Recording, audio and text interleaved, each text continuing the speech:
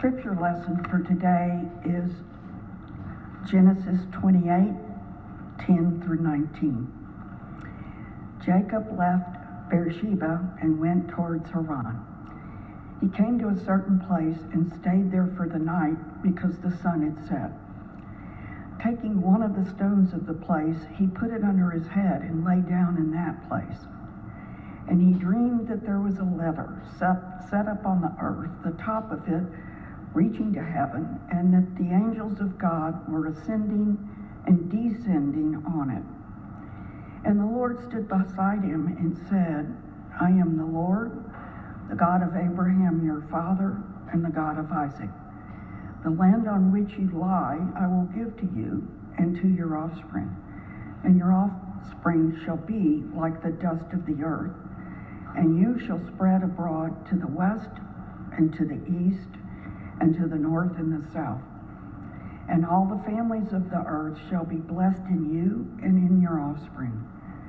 Know that I am with you and will keep you wherever you go and will bring you back to this land. For I will not leave you until I have done what I have promised you. Then Jacob woke from his sleep and said, Surely the Lord is in this place, and I did not know it. And he was afraid and said, How awesome is this place! This is none other than the house of God, and this is the gate of heaven. So Jacob rose early in the morning. He took the stone he had put under his head, set it up for a pillar, and poured oil on the top of it. He called that place Bethel, but the name of the city was Luz at the first. These are our sacred stories.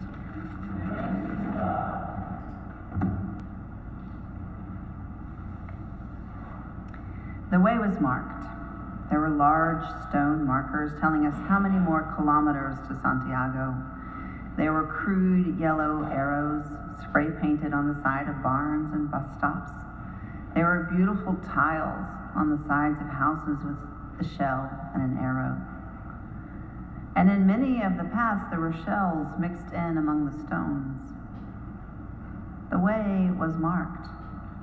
There were many, many stones. And still there were times when we didn't know exactly where we were or where to go. More than once, when faced with the choice of a path, I suggested that the path that was going up was likely correct. It was. The way was marked, and stones and rocks were not simply way markers. They were under our feet. Loose gravel, stone walkways worn smooth by so many pilgrims. Creek beds with water trickling around the rocks as our feet tried to find purchase on pebbles and stones. In her collection of essays entitled Teaching a Stone to Talk, Annie Dillard writes of her neighbor, a man named Larry, who lives alone except for the stone he's teaching to talk. Larry is serious about this. The stone in question is a beach cobble, oval-shaped, dark gray, with a white band encircling it, sized so that it can fit nicely into the palm of a hand. Apparently this stone is typical of cobbles that can be found all over the beaches of Puget Sound, which is where Annie lived during the time that Larry and she were neighbors. Larry keeps his rock on a shelf under a swatch of leather. The leather functions like the cloth that you put over a bird cage when you want your parakeet to go to sleep. Several times a day, Larry removes the leather and tries teaching his stone to express itself. No one knows what Larry is teaching it to say, what methods he's employing, or whether he's experiencing success. They do know that he has made plans to initiate his son into the task, thus ensuring the work will go on after Larry is gone. Dillard is clear. It's not that Larry is possessed of madness. It's just that there is an obsession he has that someday the smooth, palm-sized oval beach cobble will speak. And so he waits and listens and patiently prepares for that day when the stone will make a sound. he waits, even though what he's waiting for is uncertain, unforeseeable. Uncertain, unforeseeable. There was no sign other than the setting sun telling Jacob where to stay for the night. The New Revised Standard Version that Karen read this morning says, he came to a certain place. But the Hebrew verb here is strike. Jacob strikes upon no particular place, a place selected because the sun is setting, a place he literally hits upon. In my imagination, he stubs his toe on the rock that becomes his pillow and then the altar.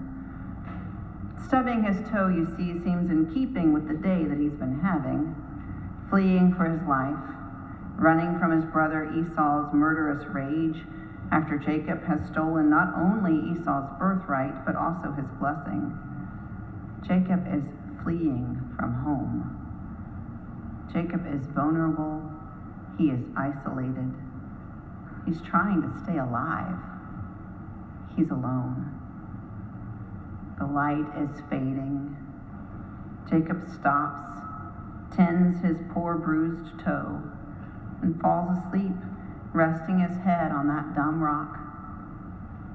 And there, in this place that is of no obvious import, Jacob has a dream. His vision fills with a ladder that reaches to heaven with messengers of God going up and down it, a divine courier system. This stairway does not give Jacob access to heaven. Rather, God comes down and speaks to Jacob where Jacob is. God is present, not far away. God is not removed, not in the heavens. No, God is right next to Jacob. In the silence and the darkness, when Jacob finally stops, when he rests from his anxious fleeing, into the rest, God comes. And the Lord stood beside Jacob and said, I am the Lord, the God of Abraham, your father, and the God of Isaac. The land on which you lie I will give to you and to your offspring. And your offspring shall be like the dust of the earth, and you shall spread abroad to the west and the east and the north and the south. And all the families of the earth shall be blessed in you and in your offspring. Know that I am with you and will keep you wherever you go, and will bring you back to this land. For I will not leave you until I have done what I have promised you. God reiterates the promises that God made to Jacob's ancestors, to Abraham and Sarah and Isaac and Rebekah. Now God offers to be the God of Jacob also. But parts of this promise are even older than Jacob's grandparents. The Hebrew says, and your offspring shall be like the dust of the earth, and you shall spread abroad, and all the families of the earth shall be blessed in you and your offspring. Know that I'm with you, and will keep you, and will bring you back to this dust, back to the dirt. Not back to the land, back to the dirt. You and your offspring will be like the dust of the earth, and you will be blessed, and I will keep you, and I will bring you back to this dirt. The Hebrew word for dust, for dirt, is Adamah. Adamah, like Adam. Adam is the name of the dirt creature that God makes in one of the stories of the beginnings in our sacred stories. Adam from Adamah, dirt creature from dirt. And then you'll remember that God promises that dirt creature, promises Adam, from dirt you have come, and to dirt you will return. We recite this promise every Ash Wednesday. Genesis 3:19. For out of it you were taken, you are dust, and to dust you will return. Here in this place, Jacob is included in the covenant made with his parents and grandparents, a covenant he arguably doesn't deserve, a covenant that perhaps more specifically should have gone to his older brother, along with the birthright and the blessing. But before Jacob can rejoice in adding yet another blessing he has taken from Esau, before his vision ends with only delight, these words of God, I will bring you back to the dust. They must catch him. He must remember the stories. You are dust, and to dust you will return. God has been reassuring. God will be with Jacob. God will keep God's covenant, and even so, Jacob is afraid when he wakes up. The scripture says, then Jacob woke from his sleep and said, surely the Lord is in this place, and I did not know it. And Jacob was afraid and said, how awesome is this place? How awesome? The word translated here as awesome could just as easily be translated as dreadful or fearsome. How fearsome is this place? Was it the reminder of his mortality that makes him fearful? The promise of dust? If Jacob wanted a sign that his manipulation of his father and brother, that his deception and scheming was all going to turn out just fine, he got it. And then some. Yes, Jacob, for centuries now, we will talk about Abraham, Isaac, and Jacob, but you know what? You're a dust creature. Yes, you're included in the blessing, and part of that blessing is knowing that you are earthy. This is the sign. You are humble as mud. And Jacob seems to know it. So Jacob rose early in the morning, and he took the stone that he had put under his head, and he set it up as an altar and poured oil on top of it. And he called the place Bethel, house of God. This place where Jacob perhaps stubbed his toe, this place where he stopped because he ran out of daylight, this place is the house of God. And God promises, know that I will be with you and I will keep you wherever you go, and I'll bring you back to this dust, and I won't leave you. This is the promise, the covenant. Yes, we are dust, and we are not alone. God is with us always. This is what marks the way, this earthiness that's infused with the divine. It's my prayer that this truth fills us not with fear, but with comfort. We are not alone. We are part of the good work in the world. The rock Jacob slept on is just a rock, like any other ordinary object thrumming with divine experience. And Jacob notices and makes an altar. He makes of what is for him no particular place a house of God. He is reminded that he has this one life, that from dust he has come and to dust he will return, this one life, and it's his life.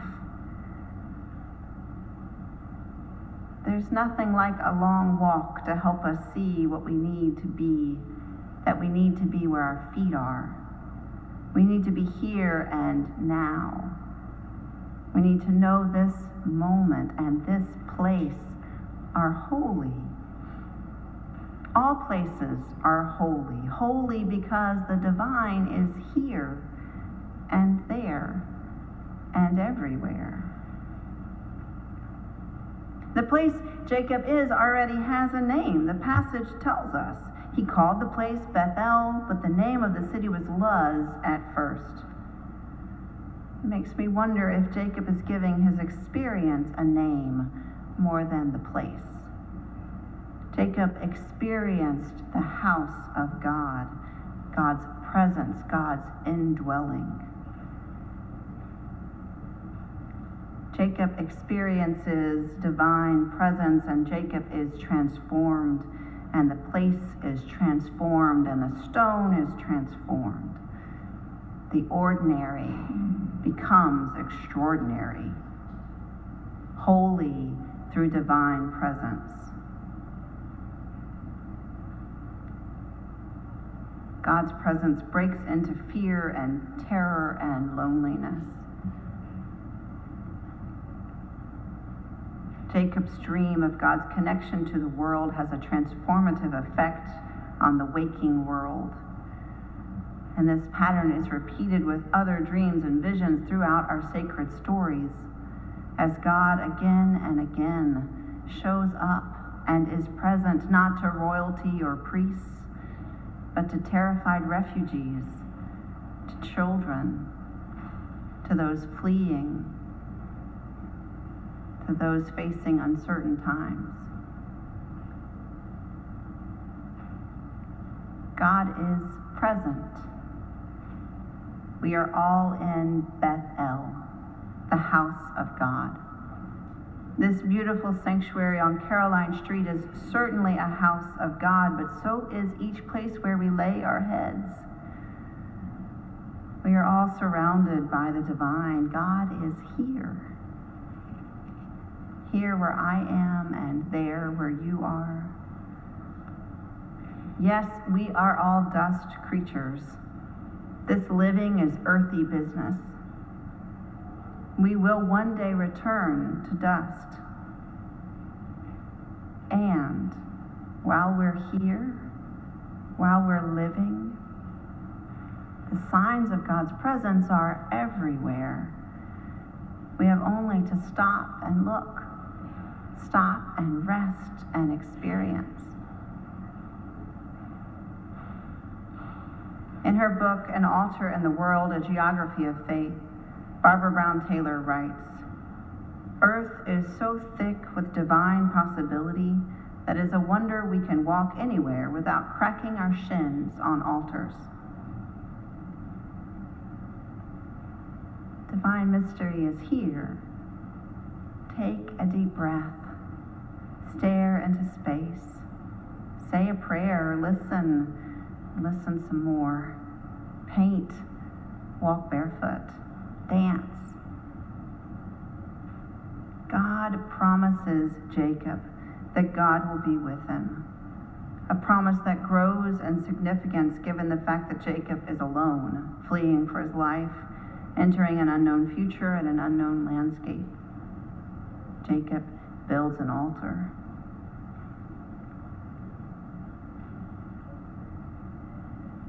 Stone markers were everywhere. Rocks were all around us. And yet somehow the altars, the liminal spaces where God was clearly right next to us, were not so well marked.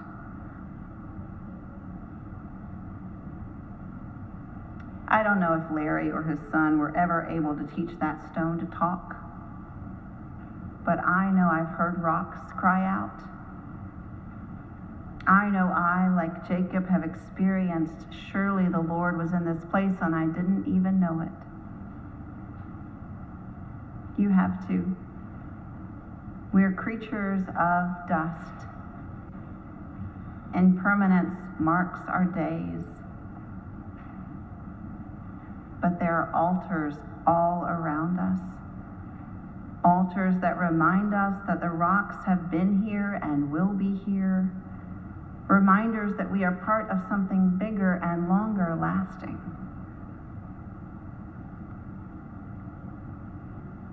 Divine mystery shows up in unexpected ways and at unexpected times. Can we rest long enough to notice? Can we, like Larry, take the time to listen to the rocks? Can we notice the altars surrounding us so much so that we risk cracking our shins and stubbing our toes. I pray that we will. Amen.